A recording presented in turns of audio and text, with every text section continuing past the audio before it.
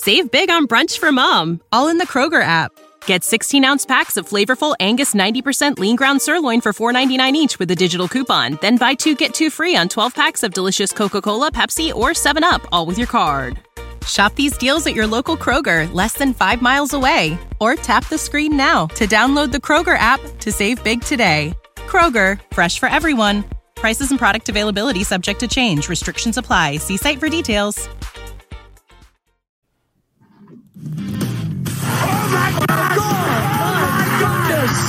You are looking live at Winning Cures Everything. Now for your hosts, Gary and Chris. Welcome in, Winning Cures Everything. I'm Gary. And I'm Chris. This is college football, recap, reaction show? Sure. I think last week I did preview, didn't I? Oh, no, yeah. We're reacting. Yeah. Overreacting. Appropriately reacting? Yes, just reacting in general to a not great slate, but still pretty entertaining week 3. This was slow, and this will be the last slow one for a while, I think, because we got some big ones. Listen, this Saturday is like pizza, okay? Was it good pizza? No, but it's still better than most anything else you're going to eat. It's still pizza. You still enjoy it. Bad pizza is still great. There were some very entertaining things that went on. Do we want to recap our bets? We went a combined 8-4 in Not our. Too shabby. Yeah, we did okay. We're finally getting the hang of this season. We're figuring out some of these teams. Yeah.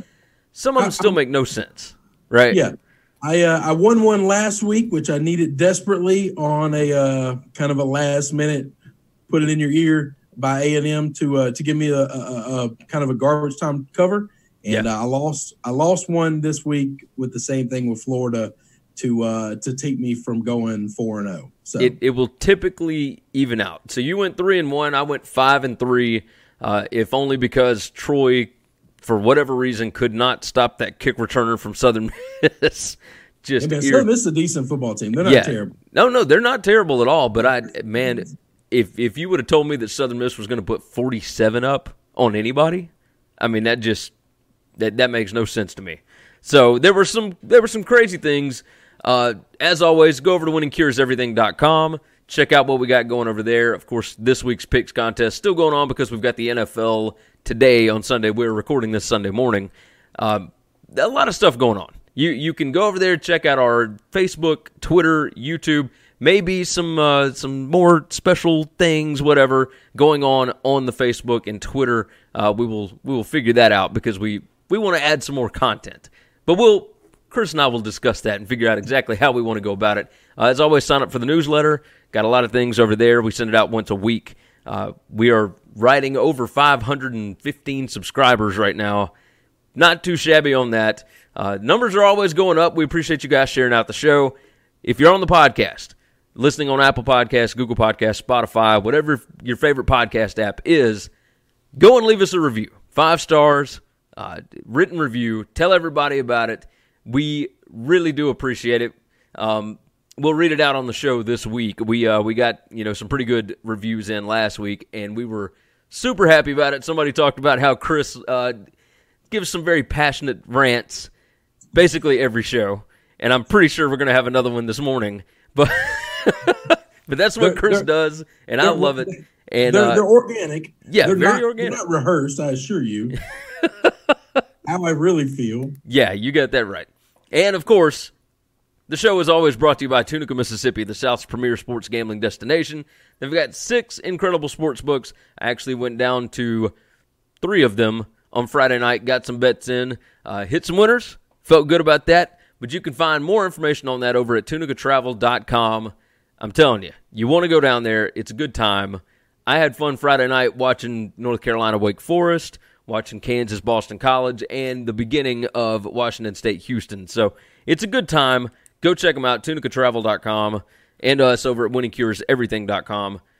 Chris, let's jump in. I want to start off with El Assico. Iowa 18, Iowa State 17. Lightning delay meant that the second quarter didn't get started until after 6 p.m. Central Time, and this game started at 3 p.m. This was Just a shade under a 10-hour game. It was mayhem.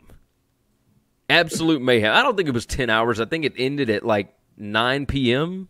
Yeah, I mean, that's an exaggeration. But even still, that's what, over 6 hours? And nobody left that game.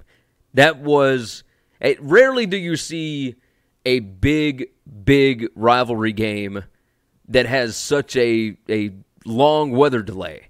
But this was crazy. Iowa State had 2 turnovers. Iowa had none. Iowa has not turned – and they made sure you knew this in the broadcast. Iowa has not turned the football over in this game since 2015. That's incredible. That's just that's Kirk Ferentz. It's not beating yourself, and that's the easiest way to win games. I was just about to say, just don't make mistakes. Yeah, Iowa kicked the game-winning field goal with 4 minutes and 51 seconds left. Both quarterbacks had bad moments, but they were impressive. Brock Purdy, 24 out of 34, 276 yards, 1 touchdown. He had 9 rushes for 34 yards. Nate Stanley, on the other side, 22 out of 35, 201 yards, 7 runs, 11 yards with 1 touchdown. At the end of this game, though, Brock Purdy and his throw on 4th down, that was awful. And it's the reason why I bet Iowa. Now, they didn't cover for me, but the reason why I bet Iowa here is Iowa always has a really, really good defense, and Brock Purdy against the 2 best defenses that he had faced last year, which were the only ones that were comparable to Iowa, he just wasn't good. He had a completion percentage of like 56%, and he looked rattled, etc. In this game, he did not look rattled initially, but once the pressure got cooked up a little bit and they no longer had the lead, he looked like a different quarterback. He did not perform as well under pressure. Now, they did get him down the field and whatnot. The ending of this game, they get that, or they go for it on 4th down. They don't get it, and Iowa runs it 3 times, punts the ball, and Iowa State drops the football, which was a killer. All in all, though, super entertaining football game. Even for a low-scoring game, it was pressure-packed. It was fantastic to watch. It was 2 great coaches that were maneuvering basically the whole game. Did you try and watch this entire thing? No, well, not the whole thing. I kept coming in and out of it just based on what else was going on. Yeah. We didn't intend on it being a night game, right? No, I wasn't expecting it to last as long as it did. I mean, this is the reason Kirk Ferentz is the longest tenured head coach in college football. Like, he is just really good at doing everything you're expected to do. Are they ever going to have one of these exceptional offenses? I don't know. I don't know that they're ever going to be the team to put up 40 and 50 a game, okay? But I know this. They're going to run the ball. They're going to play great defense on a regular basis, and they are not going to have a bunch of penalties or turnovers to cause them to lose games. Yeah. And that means they're incredibly difficult to beat. Yeah, they're insanely just always going to be a thorn in your side. And the further that we get away from it, from everybody running the same kind of thing, when Ferentz was going through his 6-6, 7-5 years, there were more people doing the same thing as him and maybe doing it better with better athletes. Oh, yeah. As we get away from, because you see the other teams that are moving away from it, right? Alabama can't run the football anymore. It doesn't feel like, at least not, just pound the rock, right? They can't do that because they have switched to more finesse. Slow down these massive offensive teams. Yeah, these teams that are more tempo-based, etc. As you get away from that, that actually makes Iowa better because people don't see it. It's kind of like when people would run up against the triple option, right? And it's not that they run the triple option; they just run a pro-style set. I was going to say they just run a standard pro-style offense. But how many people in college still run that? Nobody. Exactly. And that's what makes Iowa a little bit better at it. And it's what makes Iowa State, honestly, a Big 12 contender because they are so different from everybody else that is in that league. Everybody else wants to run pace. They want to run tempo. They want to get their wide receivers out in space. They want to do all this. And not that Iowa State doesn't want to do that, but Iowa State can still run the football and they can still play defense. And nobody else in the Big 12 does it. Iowa State knows they don't have the dudes to do that. They don't have the talent that Oklahoma and Texas have. Like they just don't. And so if they try to run with those guys and beat them at their own game, they get beat every time. Yeah, the only way to beat them and to hang with them and to be in the conversation with those other teams that are better talented than you is to be unconventional. And what's strange is this old offense that was the standard in the NFL. So the reason it's called a pro-style offense, it was the league standard for 20 years. I mean, it's not like we're talking about I formation and just slow, old-timey wing T stuff. We're talking about a really good pro offense that can still put up points. It just looks different than the way everybody else does it. And it takes different level of talent to do this. You got to have athletic tight ends, big, strong tight ends. You got to have athletic offensive linemen. These spread offenses, that these RPOs, they don't have to build offensive linemen at all. No. Because you're pass blocking or run blocking for maybe 2 seconds, and that's it. The ball comes out so fast and so quick, and it's always going to a sideline or a slant, and it doesn't matter. They're just all short, efficient passes. You don't have to know how to pass block. It's the reason NFL is dying for some type of developmental league strictly for one position, offensive line. Yeah. Oh, 100%. The biggest thing, you and I talked about this last week, you bring up unconventional. With Iowa State, teams like that are going against teams that have more talent, the less plays that are in a game, the better odds you have. So running a slower tempo is actually better for some of these teams because when you give better athletes more plays in order to make plays, that means they got more chances to be great. And if you limit those touches, those chances, instead of an offense getting 90 to 100 plays a game, well, you cut them down to 50 or 60, that is 40 less opportunities for one of these 5-stars to go bananas.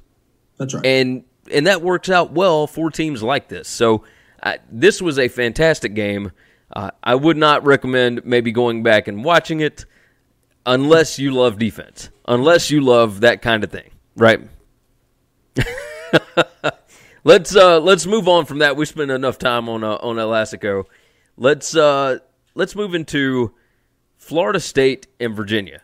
Now I know that this wasn't a massive game, but I'm going to pull up a quote and we'll talk about what happened here. Virginia 31, Florida State 24. The ending was awful coaching. Absolutely awful. Florida State was up 17-10 at the end of the third quarter, and Virginia came out on offense in the fourth quarter and had 3 drives of 70-plus yards each that all ended in touchdowns. They scored 21 points in the fourth quarter after scoring 10 for the first 3 quarters combined. Florida State's defense was gassed. They didn't know what was going on. And even with all of that, Florida State was still down 31-24 with the ball, driving late in the game, and got 2 massive penalties that kept their drive alive. Fourth down calls with roughing the passer. They got a pass interference call. They had no timeouts left in the game. They end up getting a 1st and goal from the 4-yard line, I believe it was, maybe the 3. And we've got Sook in here again. But yeah, we get down to the 4-yard line, and Florida State, rather than clocking the ball and giving themselves an opportunity to line something up, they decide instead to just line up Cam Akers, their all-star running back, in the Wildcat from the 3 to try and run the ball into the end zone. But nobody was really set. Nobody seemed to know what was going on. And rather than clock the ball and get organized, because they had time, the clock was stopping because of the first down. Yep. They had time to clock the ball. And I don't understand it. This is the quote that Willie Taggart gave, okay? He said, well, I didn't call the plays. Kendall called the plays. He had the play called, and we just didn't get it done. I would love for you to comment on this because I know how you feel about about head coaches that do this. I shared that tweet out and I commented on it on Twitter. Yeah. This morning when I saw it, it's just very simple. I just cannot believe a head coach that would be his comment. That would be what he would say at the end of a loss. I feel very strongly about this because from the age of like 24, 25, I was given my first managerial job in a business. And rule number one of managing a finish line, a shoe store, and then went to like a local restaurant. And as I worked my way up through life, managing a ton of different people and different things, there's one simple rule of leadership. And it's the very first rule. In a loss, when something goes wrong, whoever is in charge takes full responsibility publicly. You can go to the locker room and you can rip whoever you have to rip. You can fire whoever you have to fire. You do whatever you have to do to correct it behind closed doors. But publicly, out front, you take the loss. When you win, you give all the credit to the team. That is the very first thing I was taught in management. When you have somebody who does something well, you parade them out in front of the entire team and you publicly embrace them and celebrate them. When somebody does something wrong, you say nothing about it openly, and you behind closed doors, you correct and you do those things. Willie Taggart can't seem to figure this out, and it drives me insane. He's not the only coach, by the way, that throws other people under the bus. Oh, yeah. But to come out and say, I don't take responsibility. I didn't call the plays. I don't call our plays. That's Kendall's job. I don't know what's going on. I'm not going to answer your question on why we did this or why we did that. It's not my responsibility. How the hell is it not your responsibility? You're the head coach. He is the overall leader of the football team. He has veto power. He can say, clock this thing. No, I can see it from a different perspective, right? If I want to play devil's advocate and say, okay, the reason that they called this was they were trying to catch Virginia off guard because Virginia's expecting us to clock it and do this, but you have a better chance of getting yourself organized. You have a better chance of scoring when you are organized and when your team knows what is happening. Not that you had any timeouts to be able to actually get in there and do anything to set it, but to get everybody set up so that they understand what their job is right in that moment. None of them look like it doesn't matter if it worked or not, and it doesn't it's just one of those things where you lose the game when you're asked about it. Yeah, you say it was my fault. Responsibility and move on. Just say it was chaotic at the end. I didn't get it done. And we're going to figure this thing out. You give the standard coach speak that you're supposed to give, and then whatever you have to do at the end, you correct it later. I can't believe that was his answer, which is why I don't call the plays. Don't ask me about the play call because I don't call the plays. Now, Jim Leavitt was brought in as a defensive assistant, like a defensive analyst. Right. He was brought in like in the middle of the week, though, wasn't he? Yeah, middle of the week. I'm not saying he had anything to do with this, but what I am saying is, how do you feel the chemistry is between that coaching staff? Obviously, it was really bad last year.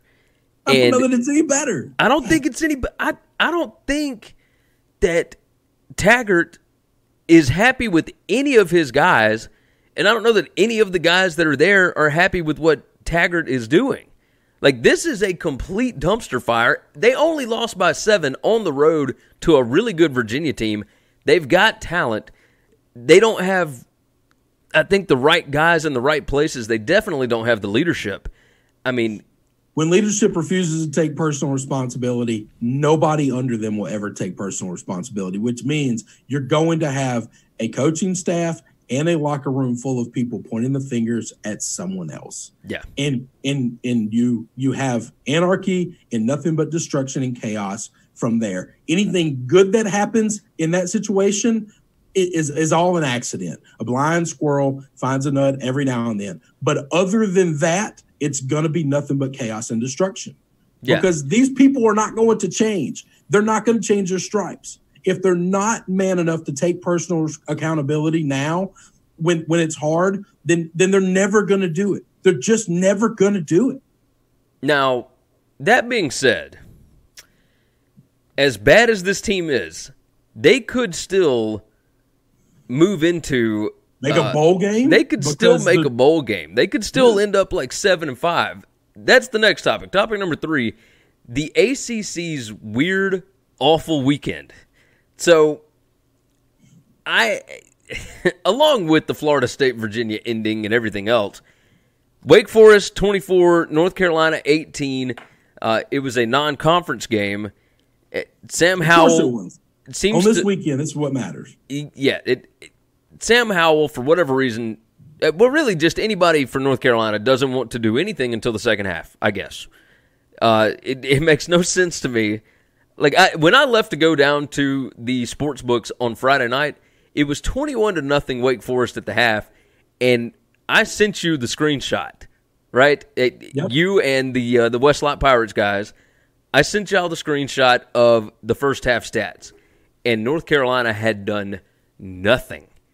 Absolutely not. Well, in the second half, Wake Forest did nothing. Like, they got a field goal in the second half. It was ridiculous, but the ACC came out Saturday morning and just kind of swept this under the rug, and they said, yeah, there should have been 1 second left on the clock. If you didn't see the end of that game, it was absolutely insane.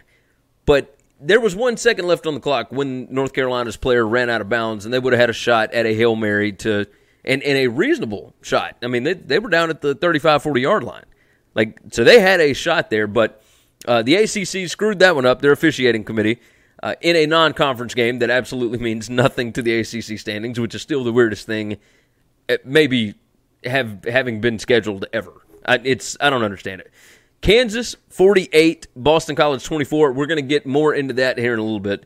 But yeah, Boston College, not good. Pitt loses to Penn State 17-10. Let's discuss this for 2 seconds, okay, before we get into some of the other scores.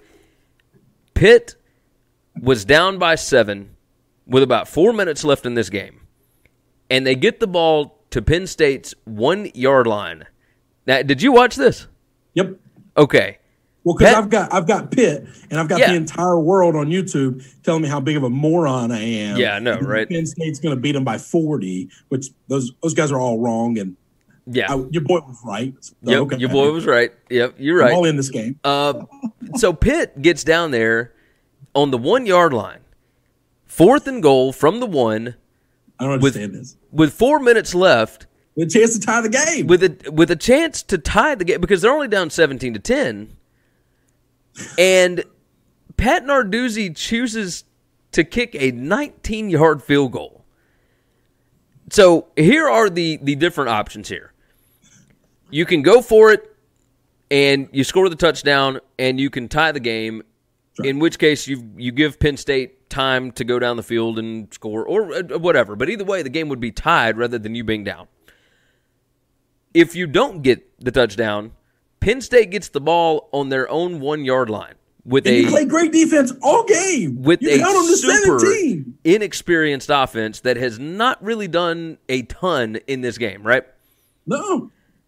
That's the other. The other option is you kick a field goal from a bad angle that your kicker has a greater than 0 chance of missing anyway, which still puts you in the same position, but Penn State gets the ball on the 20. This should never be a question. You have to go for that 100 times out of 100. And his reasoning, and now check this out. Did you see that he doubled down on this after the game? No, I didn't. When that game was over, I was just glad to get the ticket cash to move. Narduzzi, to the media afterwards, said, well, we were going to have to score twice to win the game anyway, so I wanted to go ahead and take the points. But couldn't you score in overtime? I was just about to say, if you, God almighty, these coaches, I cannot, when I was a child, I used to think everybody coaching at this level was just a football genius. No. And they all knew every aspect of all this game, and the difference between the best and the worst was almost nothing, and it all was all about the talent. There's a reason that all I do in college is follow coaches, because I just believe that is where the consistency is. In a sport in which the kids turn over every couple of years, you just follow the smartest, brightest, and the hardest working guys. Yeah. and consistently, you'll do better than if you don't. Okay, I'm with you. There's one of the reasons why I had Pitt being one of the worst teams in college football this year before the season started. Okay, is because these guys are morons. They're just idiots. Oh yeah, 100%. Like that type of logic has to be the dumbest thing I've ever heard in my life. Well, you got a chance to tie the game in a massive rivalry game, or kick a field goal and still be down by 4 in a game in which you've only scored twice already anyway. Exactly. And then that field goal, does it help you win anyway? So it's not 2 scores. You got to score twice to win. It's you have to score a touchdown at some point in time to win. Yes. And your best chance will be from the 1 yard line. From the 1 yard line. It was Clay Travis that said that the majority of college football coaches are really, if they didn't have college football coaching jobs, they would just be PE teachers at a high school. Yes. Like that'd be about the best thing they could do. And I completely agree. And that's kind of an insult to a lot of PE teachers out there. I mean, folks that think these guys would be CEOs of major firms because they're so competitive and they're so just because there's a lot of people that are out in this world that are really competitive that are also really dumb. Yeah. Okay. They're just not smart. You know what they're good at? They're good at going to the Y and playing pickup basketball because they've got that competitive team. They just don't have any skills. 100%. Continuing on with the ACC, with their weird, awful weekend, West Virginia 44, NC State 27. NC State had looked okay, but West Virginia, Neil Brown finally got that thing figured out, and this was a team that could not score in the first 2 weeks against James Madison, and then they went and got beat by 31 at Missouri last week, and NC State goes into Morgantown and gets almost a 50-burger dropped on them. They lose by 17. Virginia Tech, 24, Furman 17. This was a 17-3 ball game at one point. No, 14-3, wasn't it? Either way, they were down big, and it was turnovers. It was all sorts of different stuff that happened there. Citadel 27, Georgia Tech 24. It kind of makes you question, okay, how bad is South Florida if they just went in last week and got beat up by Georgia Tech, and then the Citadel comes in? I hate that circular. I know read. Because with I know that's just bad logic. Yes, I understand, but it's still there, right? It's like Citadel went in and beat them in overtime. Georgia Tech, those players know what the triple option is. How in the world could you not stop it? That's just it's crazy to me. It's crazy to me. And then finally, of course, the last one, the Clemson 41, Syracuse 6. Syracuse was the next guy up behind Clemson. Everybody thought they might have an opportunity. Clemson absolutely boat raced them, and I'm telling you, that last touchdown just killed me. I didn't have a ton on it, but when that line got up to Syracuse plus 28, I went ahead and took it. Yeah, and yeah, I mean, it just ridiculous. So, but I will say this. Even with Clemson winning like they are, it's the same thing with Alabama, with LSU, with whoever. Like, I heard a really good analogy, by the way. So Clemson goes 15-0 last year, right? And Florida State, back in 2013, they win the BCS title. They are everybody's darlings. They don't lose anybody off the team. They come back, and the next year, they just Dream State walk through the rest of the season. They come back in games that they have to come back in, but they don't really play anybody. It's not a difficult schedule, et cetera, et cetera. Well, then they go undefeated, get into the playoff with the 3rd seed, but don't look good all year, and then they get absolutely steamrolled by Oregon. Yep. Clemson kind of looks like the same thing. I mean, Trevor Lawrence had good numbers, but 2 more interceptions for him? I mean, that puts him at 5 on the year. That's more than he had all of last year. And look at the defenses he's doing it against. Yeah.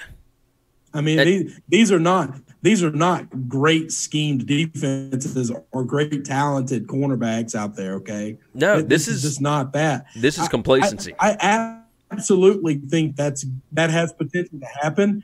Now, the best thing that can happen to Clemson is nobody jumped them, okay? Which, people are going to say I'm just taking shots at Clemson, but I'm not. if they go undefeated, which they're going to go undefeated through the rest of the schedule, there is a world in which they could have 0 wins against the top 25 team if A&M loses 4 games this year with their really tough schedule. And we'll see what happens with A&M against Auburn next week. When the season is over, if A&M's not ranked, they won't have a win against a single ranked opponent. Yeah. And can you have them 1 or 2 if that's the case? I don't care what they did last year. I don't care that they're the champs until you beat them. If they don't play a ranked team all year,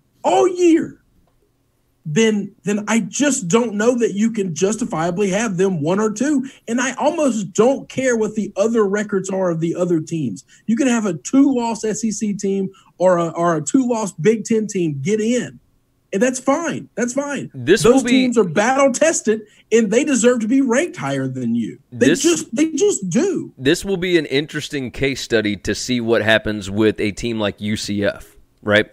That's right. You can't look at UCF's schedule and say they ain't played nobody, and so therefore they don't belong. And then look at what Clemson's doing and say they ain't played nobody. They don't belong. Yeah. Because they're UCF the same. The year that they claim the national championship, that schedule is going to be harder than what they're going to have this year. Yeah, I assure you of that. If you look at their strength of schedule when the season's over with, UCF's schedule will be harder than what Clemson's schedule is going to be at the final year. They need to hope and beg that A&M finishes in the top 10, that A&M rips off a win against Alabama. Yeah. They rip off a win against LSU or Georgia, or they need to win 2 of those games and be in the top 10 when it's over. Yeah, you got that right. And they need Syracuse to do something.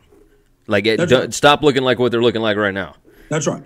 To go on and close out this ACC, and we'll have to run through the rest of these fairly quickly. This is the 2019 record against Power 5 teams, okay? I'm going to roll through it. Big 12 is 6-3 against other Power 5s. The SEC, 5-4 against other Power 5s. Big 10, 4-4. Pac-12, 3-3. The Mountain West is 7-9 against the Power 5. The American is 4-10. The ACC is 2-7 against other Power 5 teams or Power 5 conferences. Pretty terrible. Let's move into number 4 here. Arizona State 10, Michigan State 7. And did your boy call this one, or did he call this one? Now, I thought that Michigan State would win the game because I thought at home it's one thing and they'll win it close, but there's no way Herm Edwards is losing by 2 touchdowns. It's not happening. And quarterback Jaden Daniels was fantastic. He wasn't great all game because these are 2 really good defenses, but man, he led a 75-yard touchdown drive for a 10-7 lead with 50 seconds left on the clock. Michigan State drives 50 yards in 38 seconds. There's 12 seconds left on the clock. The kid hits a 42-yard field goal. And tell me this. When did the rule change about illegal participation? I thought that it was a 15-yard penalty for if you play with 12 guys on the field. But it was, if it's an illegal substitution, like you don't get a guy off the field in time or whatever, then it's only a 5-yarder. But if you go back and look, Michigan State played the play with 12 guys on the field. I don't know that matters. That just all depends on where the refs call the foul. Well, that's right. Like, why should you be penalized more if the refs don't catch it until the play is over than if they catch it before the play starts? Well, that's a rule that needs to be changed. I'm not a fan of that. It can't be one way if the refs catch it and another way if they don't catch it. No. It's if you play with 12. In the past, it has always been that's a 15-yard penalty. And if you I understand what you're saying. Yeah, Gary. But if you got a guy running off the field, I'm not that doesn't make any sense. Well, no, I think the rule now is it's just a 5-yard penalty either way. I think that's right. I think that's how it needs to be. That's the way it goes now. But that's what I was trying to figure out. And I'm not saying that it didn't need to be changed. I'm just saying it used to be a 15-yarder. which would have made this a 57-yard field goal for him to retry as opposed to a 47-yard field goal, which would have been ridiculously impossible, right? So, but either way, he comes out, they hit the field goal, they've got 12 on the field, they have to come back out and kick it from 47, and he completely shanks it, just way, way over to his left, and Arizona State goes out with a win in a game where Michigan State had 404 total yards to Arizona State's 216. This is the weirdest. If you look at box scores. Oh, yeah. Like if there was back in the day when friends and family of mine that I knew were in the wagering business before it might have been legal. They literally, they get the USA Today and they just did everything through box scores. And that's how they kind of did their analysis on what teams were.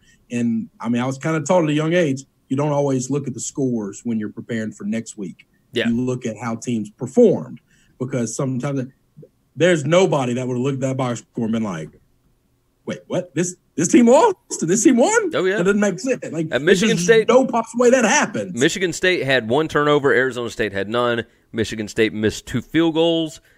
Arizona State was not able to do anything most of the day, but this Jaden Daniels kid has got ice water in his veins, whatever cliche thing you want to say. He is the real deal. He's a true freshman. He was the number 2 quarterback in last year's class at 247, and he went to Arizona State, and he won out the starting job. And Herm Edwards, that's a dude. Like, I think that this thing is actually going to work with him. People laughed at it. We laughed at it. We people. I say people. But no, we laughed at it. But you and me laughed at it. But everybody was laughing at it.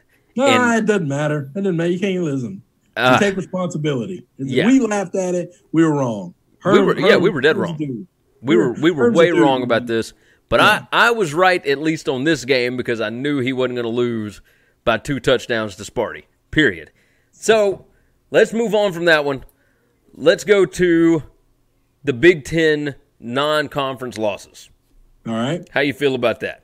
We rolled through them. Eastern Michigan 34, Illinois 31, and this was not a fluke. Eastern Michigan outgained them by 80-some-odd yards and was able to throw the ball all day on them. Illinois still not back in the bowl game business. After that, Temple 20, Maryland 17. And do we want to talk about that? I'm going to talk about the AAC. Okay. Well, you know what? We'll go on and talk about it right now. Maryland, 5 out of 21 on third downs. Temple had 3 turnovers. Maryland only had 1, and Temple demolished these guys. Like, was able to slow down this offense. It was fun to watch. No, I mean, it was rainy. It was a couple other things, but physically imposed their will against Maryland defensively. The same thing happened last year. And this, you remember, we were in our little group chat. We talked about this, and I brought up, like, let's not crown Maryland just yet. I know they got dudes, but they looked really good through 2 games. You were talking about not crowning them because last year around week 5 or week 6, they fell off. Now, week 3, they fell off against Temple. No, okay. I said it in there. They fell off when they got into Big Ten play. It was the same thing last year, though. They looked really good. They beat Texas, and then they looked really good against an also-ran. And then week 3 last year, when Temple came in and absolutely gave them the business, because Temple had come off losses to Villanova and Illinois State or something. I mean, it was something bad. It was something really bad. I remember. Really bad. And they were 0-2 and looked like garbage and came in and housed them 35-14 in College Park. And now it's the same thing. Like, they didn't house them this time, but that offense was slowed way down. They looked super confused, didn't know what was going on. This was a very interesting thing to watch.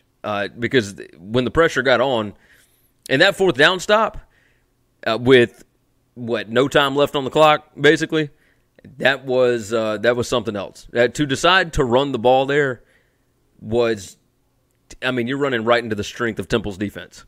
It was just ridiculous. So Temple gets a win over Maryland. That's not a good thing for the Big Ten. Along with that, TCU 34, Purdue 13. And, of course, we already talked about Arizona State. That's nothing to wag a finger at, though. Wait, say what? That's nothing to wag a finger at, though. And no. Listen, Gary Patterson's got some dudes, and they're coming off a bad season. I had a feeling they were going to be playing some hard football this year. Oh, yeah. Now, we'll say this. Purdue without Elijah Sindelar. Yes. There were a lot of people that thought that this would make Purdue a little bit better. I don't think it did. But I don't think anything would have made them better in this game. No. I mean, TCU was just heads and shoulders better than Purdue was in all aspects of the game. Gary Patterson. Yeah. It's exactly what I expect from Gary Patterson. Now, you got that right. So, and like I said, of course, Arizona State beats Michigan State. That's not good for Sparty to be losing at home to a Pac-12 team that isn't expected to do very well, but, I mean, who knows? They could end up being really, really good. Let's move into number 6 here. After the Big Ten goes through their mess, let's talk about Les Miles being back. He is back, baby. You got the win. You called this one. And I liked your pick because, I mean, it was 82% of the money and the bets were on Boston College to cover. That line was ridiculous. But 48-24, here, let me give you the stats. Come on. Kansas, 567 yards of offense. Boston College, 447. Kansas had 1 turnover. Boston College had 0. Kansas with 329 rushing yards. You had 11 rushes for 187 from Khalil Herbert. He also had a touchdown. And then Puka Williams had a touchdown and 22 carries for 121 yards. This was a butt whipping. This wasn't a fluke. This wasn't the ball bounced crazy a couple of times or they got one matchup that they couldn't. This was all aspects of the game. Kansas destroyed Boston College. And that ain't a good look for the ACC like we talked about earlier. Your boy's back. Hey, man, I don't know how back he is. I know this. I've seen this man coach too long. I know when you're talking about a bounce-back situation, coming off a bad loss, you let him take his team on the road. They get away from home. They get away from all the distractions. They get away from all the naysayers of a losing program just with their heads down, feeling like they're beat. Let's go on the road. Let's go into a hostile environment, and that's where we're going to come together. I've watched him do it for too damn long. He's too good of a coach. He's too good of a motivator. He's going to find a way. I love this man so much. I like the way just people buy in to what he's selling. He makes you believe in yourself more than anyone I've ever seen. And I'm just – I don't know what Kansas is going to be at the end of this year. But I knew this week they weren't going to get their ass whooped, okay? I just couldn't see it. This was the first road win over a Power 5 team since 2007. It had been 12 years since Kansas went on the road and beat anybody of substance. And we'll talk about this at the end of the night, but it's the first time since 2006 that both Kansas State and Kansas had road wins against Power 5 teams on the same day. So, moving on from Les Miles and your Rock Chalk Jayhawks now. Number 7, Florida 29, Kentucky 21.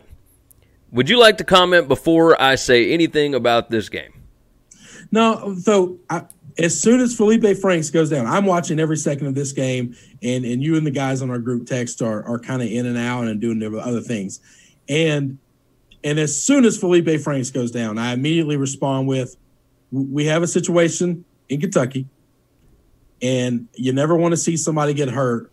But while Felipe Franks was quarterbacking this team, and I don't mean to say something negative or bad about a guy that got hurt, it's part of the game sometimes, but I never once worried about my bet, and I thought Kentucky had a strong opportunity to win this game.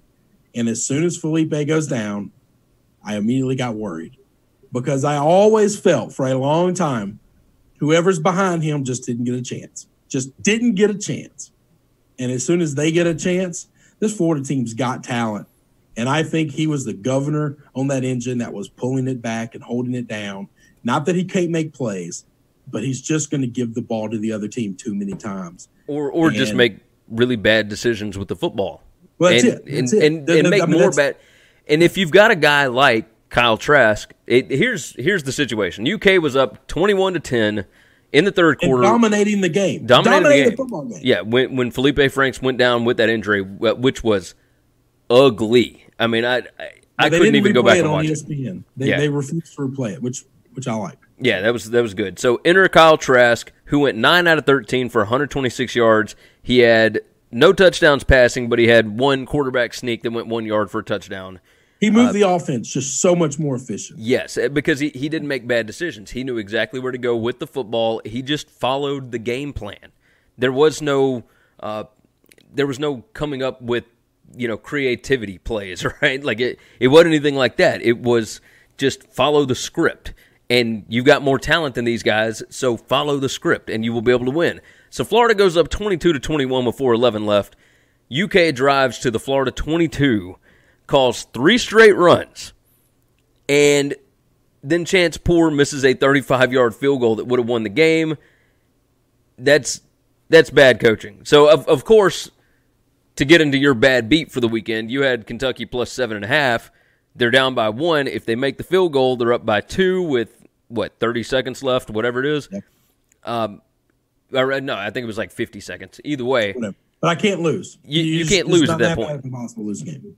And instead, they missed the field goal after they moved the ball down the field by throwing the football. And They had timeouts. Yes, sir. Why would you not continue to be aggressive once you get down inside the 25-yard line?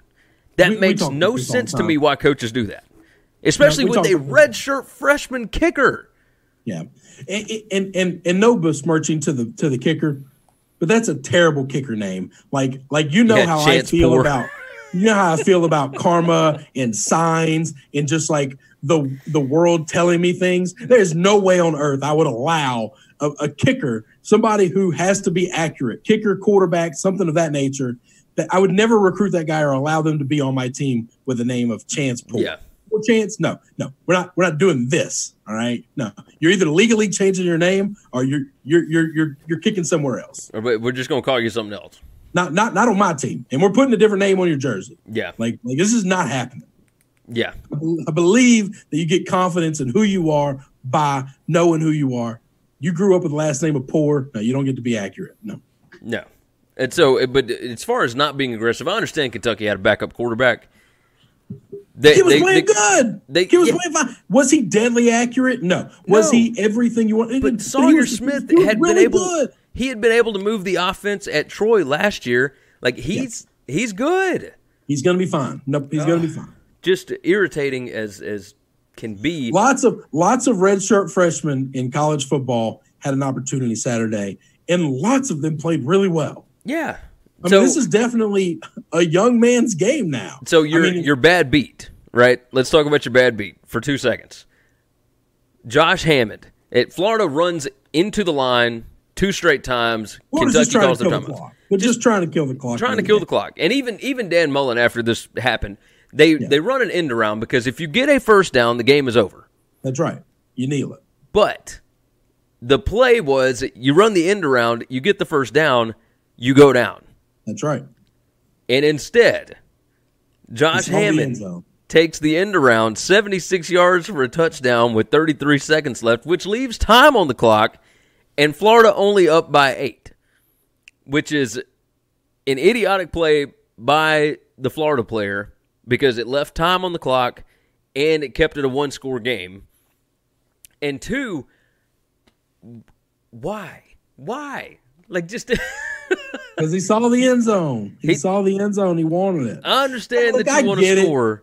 But I get it. I'm not mad at the kid for scoring. I mean, I'm furious. Okay, I was so pissed off. You were so close to a 4-0 week. Yeah. Needed a 4-0 week. Really, really angry. Really upset. But I at the end of the day, I do understand these guys are college kids. In the pro game, that's a little different because you're paid to know about all these scenarios.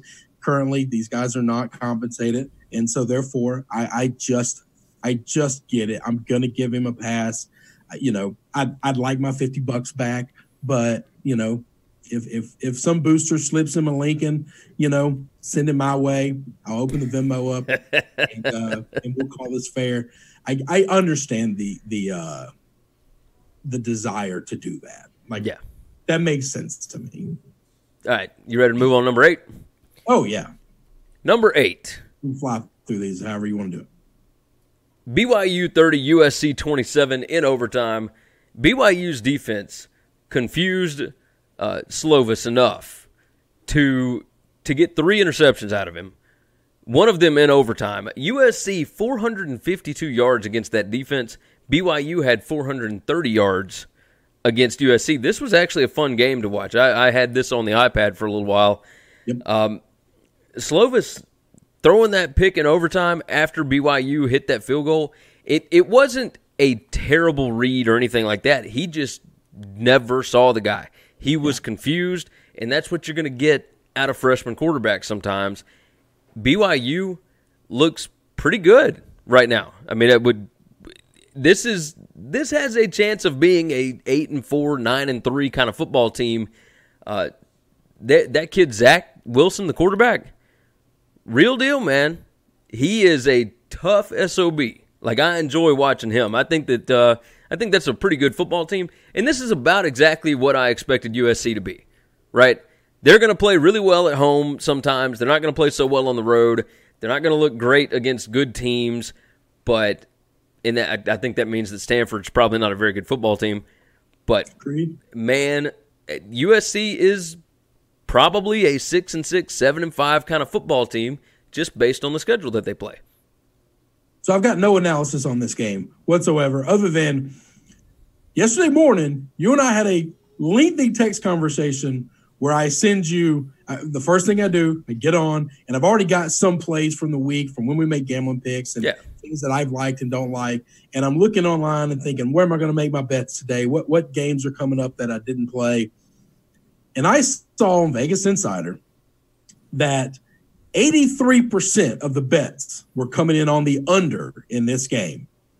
And the line moved 8 points up. Yeah. Not down. From 40.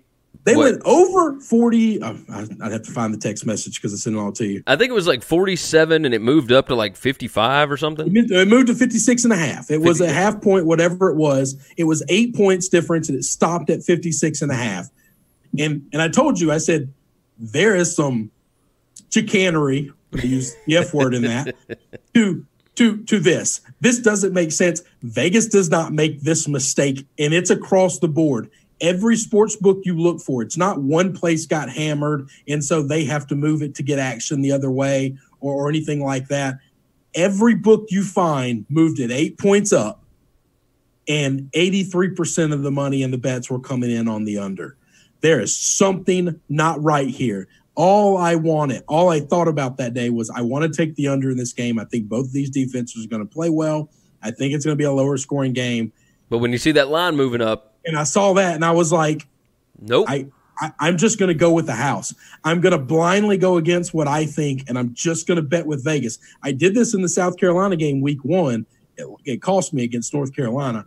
But this is 8 points the other way. This is not 1.5 points. This is a massive line movement against major action going against the house. Vegas knew something. This is where the conspiracy theory comes out in me and says, what the hell? But it also means when I see that, just hammer it. Yeah, just blindly hammer it. Just blindly hammer it, and you'll come out as a winner. They don't trust those. They don't build those big buildings in Vegas for nothing. They don't build them off of winners. Okay. Oh, I like going with the house. That's always the smartest play. Don't trust the public. The public will win sometimes. I have no idea how we were going to get to that number, but they were hitting 57. I'd have bet my kids on it. I mean, it was crazy. Yeah.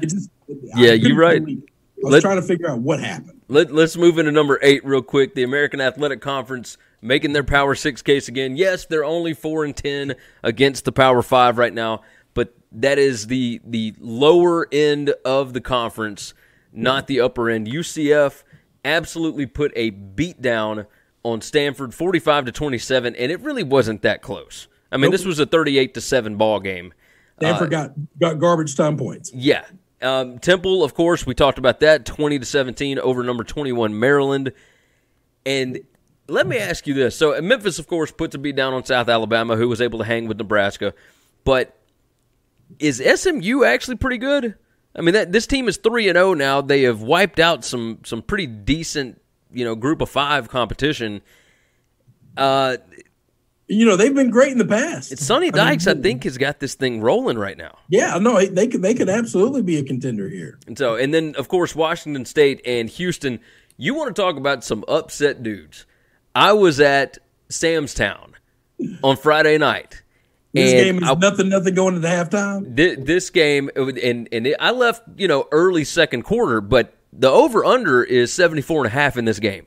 And when you see guys that have hundreds of dollars, if not more, riding on an over between these two coaches, and it is nothing to nothing, you will hear words you have never heard spoken in your life.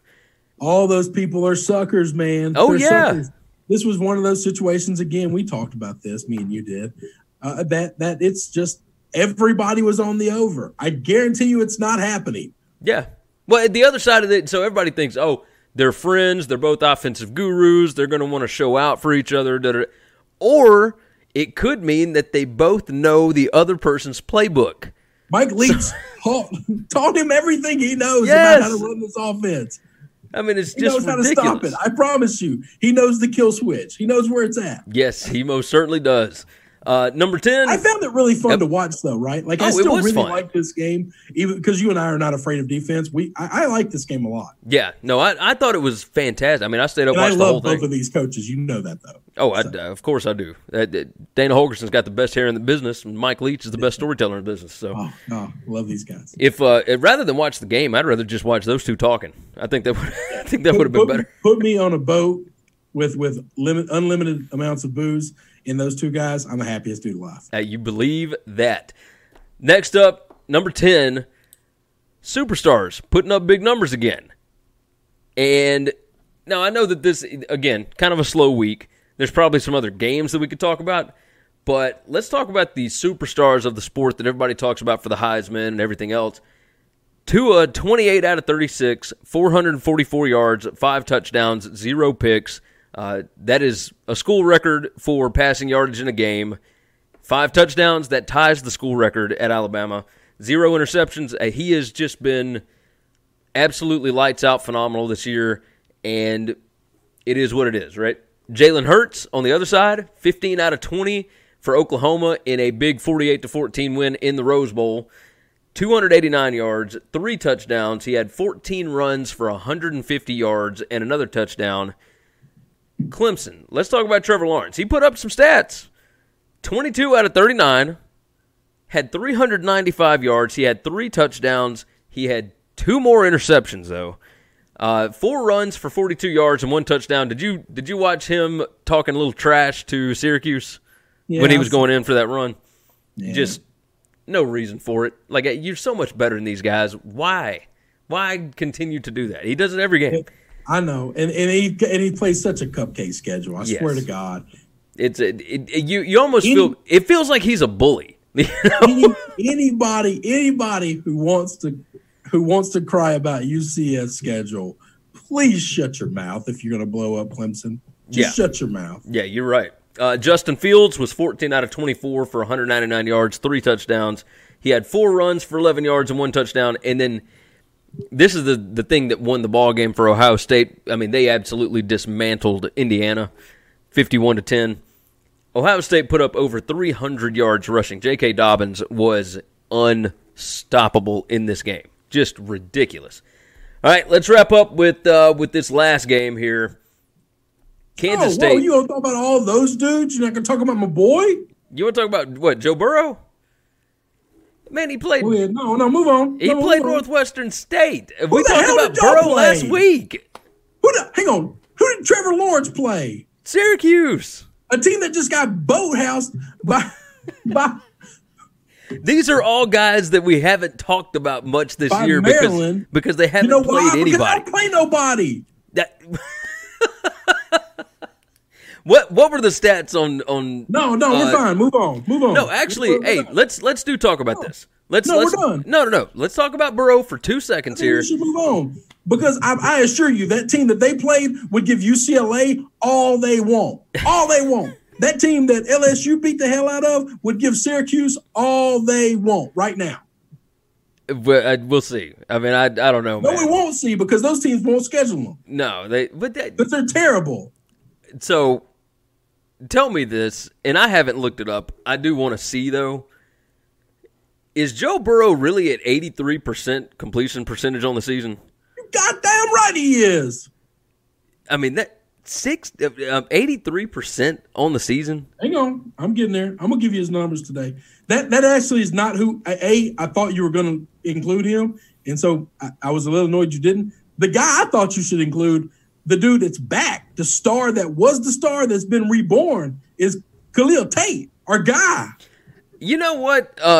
You didn't give those numbers out. Now, his passing wasn't great, but he's back to like 150, 160 yards rushing, TDs, just running it down people's throats. No one could catch him. That's what I thought you were going to. The whole reason I thought you did that segment was to get back to say, and Khalil Tate, because he's a superstar in this league. So, look, Khalil Tate, 14 out of 23. To talk about Alabama because they ain't played nobody. And so every week we got to find a way to throw them in when they don't play nobody. So they played on the road at South Carolina. It's the same thing as Jalen going to play UCLA and Trevor Lawrence going to play Clemson. It's the same thing. Used to play. They played somebody's. Yeah, but when I talk about the superstars of the sport, this is the college game day. Like, these are the dudes that everybody brings up for the Heisman Trophy. Khalil Tate ain't got no chance to win the Heisman Trophy. Went 14 out of 23, 185 yards, 1 touchdown, 2 interceptions. He had 17 carries, 129 yards, and 1 touchdown. But I will say this. 129 yards. You're just going to poo-poo that? Rushing? Come on, man. When is the last time that Kevin Sumlin actually outcoached somebody in the fourth quarter? Last night. Before last night. Oh, when he was at Texas A&M sometime. Probably Alabama. When Johnny Manziel was there? Yep. I mean, what he did last night was pretty freaking remarkable. Joe Burrow, sir. Joe Burrow. 21 from 24 attempts, 373 yards, 2 TDs. 1 pick. Joe Burrow, 7 rushes, 30 yards, and 1 touchdown. 30 yards and a touchdown. But hold on, here's his season stats, right? So Miles Brennan, who backs him up, was 8 out of 9 for 115 yards as well. But Joe Burrow, let's see, 2019, he is 54 out of 66 for 82% completion percentage, 749 yards, 9 touchdowns, 1 pick. It's pretty remarkable. It's 75 for 90, and it's 83.3. Where are you seeing that? Oh, this doesn't include last night. Okay, never mind. Sorry. It's ESPN it hadn't updated. I accept your apology. Hadn't updated. But yeah, Joe Burrow is looking like the real deal. He's trying to find ways to fit in Alabama. I get it. Oh, I even put the red up for you because of that. Yeah, I even went with the red just for you. And I do appreciate that. No, it was nice to see yesterday.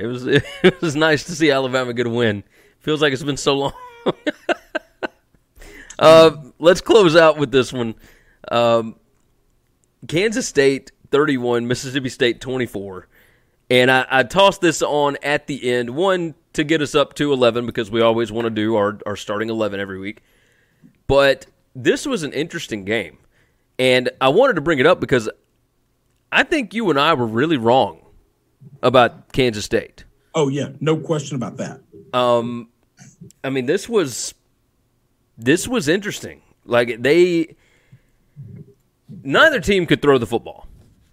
And I think that's actually going to work in Kansas State's favor going into Big 12 play. Kansas State, 123 yards passing. Mississippi State, 151 yards passing with 2 interceptions. Tommy Stevens got knocked out of the game. Both teams had 3 turnovers. Mississippi State backup quarterback Garrett Schrader, terrible decision-making. And I understand he's young. I get that.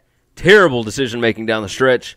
Hey, lots of freshmen played Saturday. Lots of them did. They didn't look this bad, okay? No.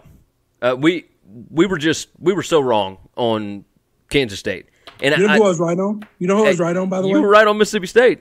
I was right about Joe Moorhead being a bad hire. I was right about waiting in rushing the hire process, because 2 weeks from when they needed to hire a guy, when they hired a guy, was this arbitrary made up rule about early signing, and we got to have a head coach for early signing day because we won't get these recruits if we don't have a head coach for early signing day, when none of the big guys are signing on early signing day anyway. And so they rushed it. And the good news is they almost ended up with Jeremy Pruitt because and they could be Tennessee right now. They rushed it. They interviewed 3 people, and after every interview, they offered the job to all 3 people. And they didn't follow their process. They started with a process. They had a list of about 7 names, and they didn't even finish the interviews.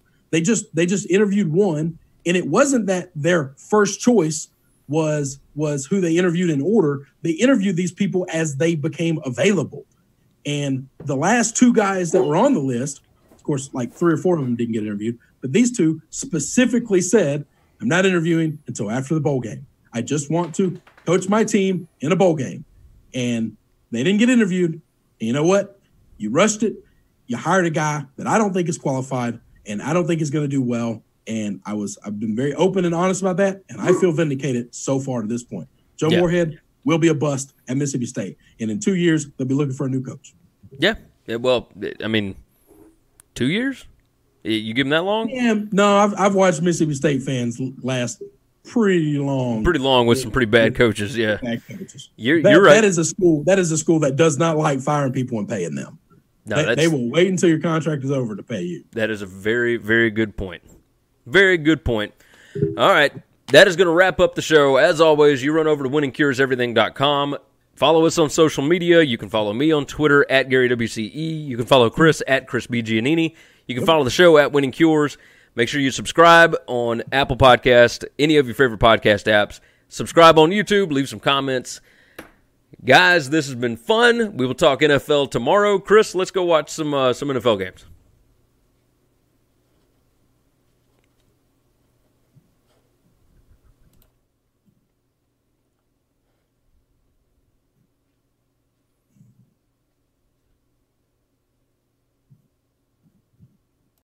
When you need mealtime inspiration, it's worth shopping Kroger, where you'll find over 30,000 mouth-watering choices that excite your inner foodie. And no matter what tasty choice you make, you'll enjoy our everyday low prices, plus extra ways to save, like digital coupons worth over $600 each week. You can also save up to $1 off per gallon at the pump with fuel points. More savings and more inspiring flavors make shopping Kroger worth it every time. Kroger, fresh for everyone. Fuel restrictions apply. Save big on brunch for mom, all in the Kroger app. Get 16-ounce packs of flavorful Angus 90% lean ground sirloin for $4.99 each with a digital coupon. Then buy 2, get 2 free on 12 packs of delicious Coca-Cola, Pepsi, or 7-Up, all with your card. Shop these deals at your local Kroger, less than 5 miles away. Or tap the screen now to download the Kroger app to save big today. Kroger, fresh for everyone. Prices and product availability subject to change. Restrictions apply. See site for details.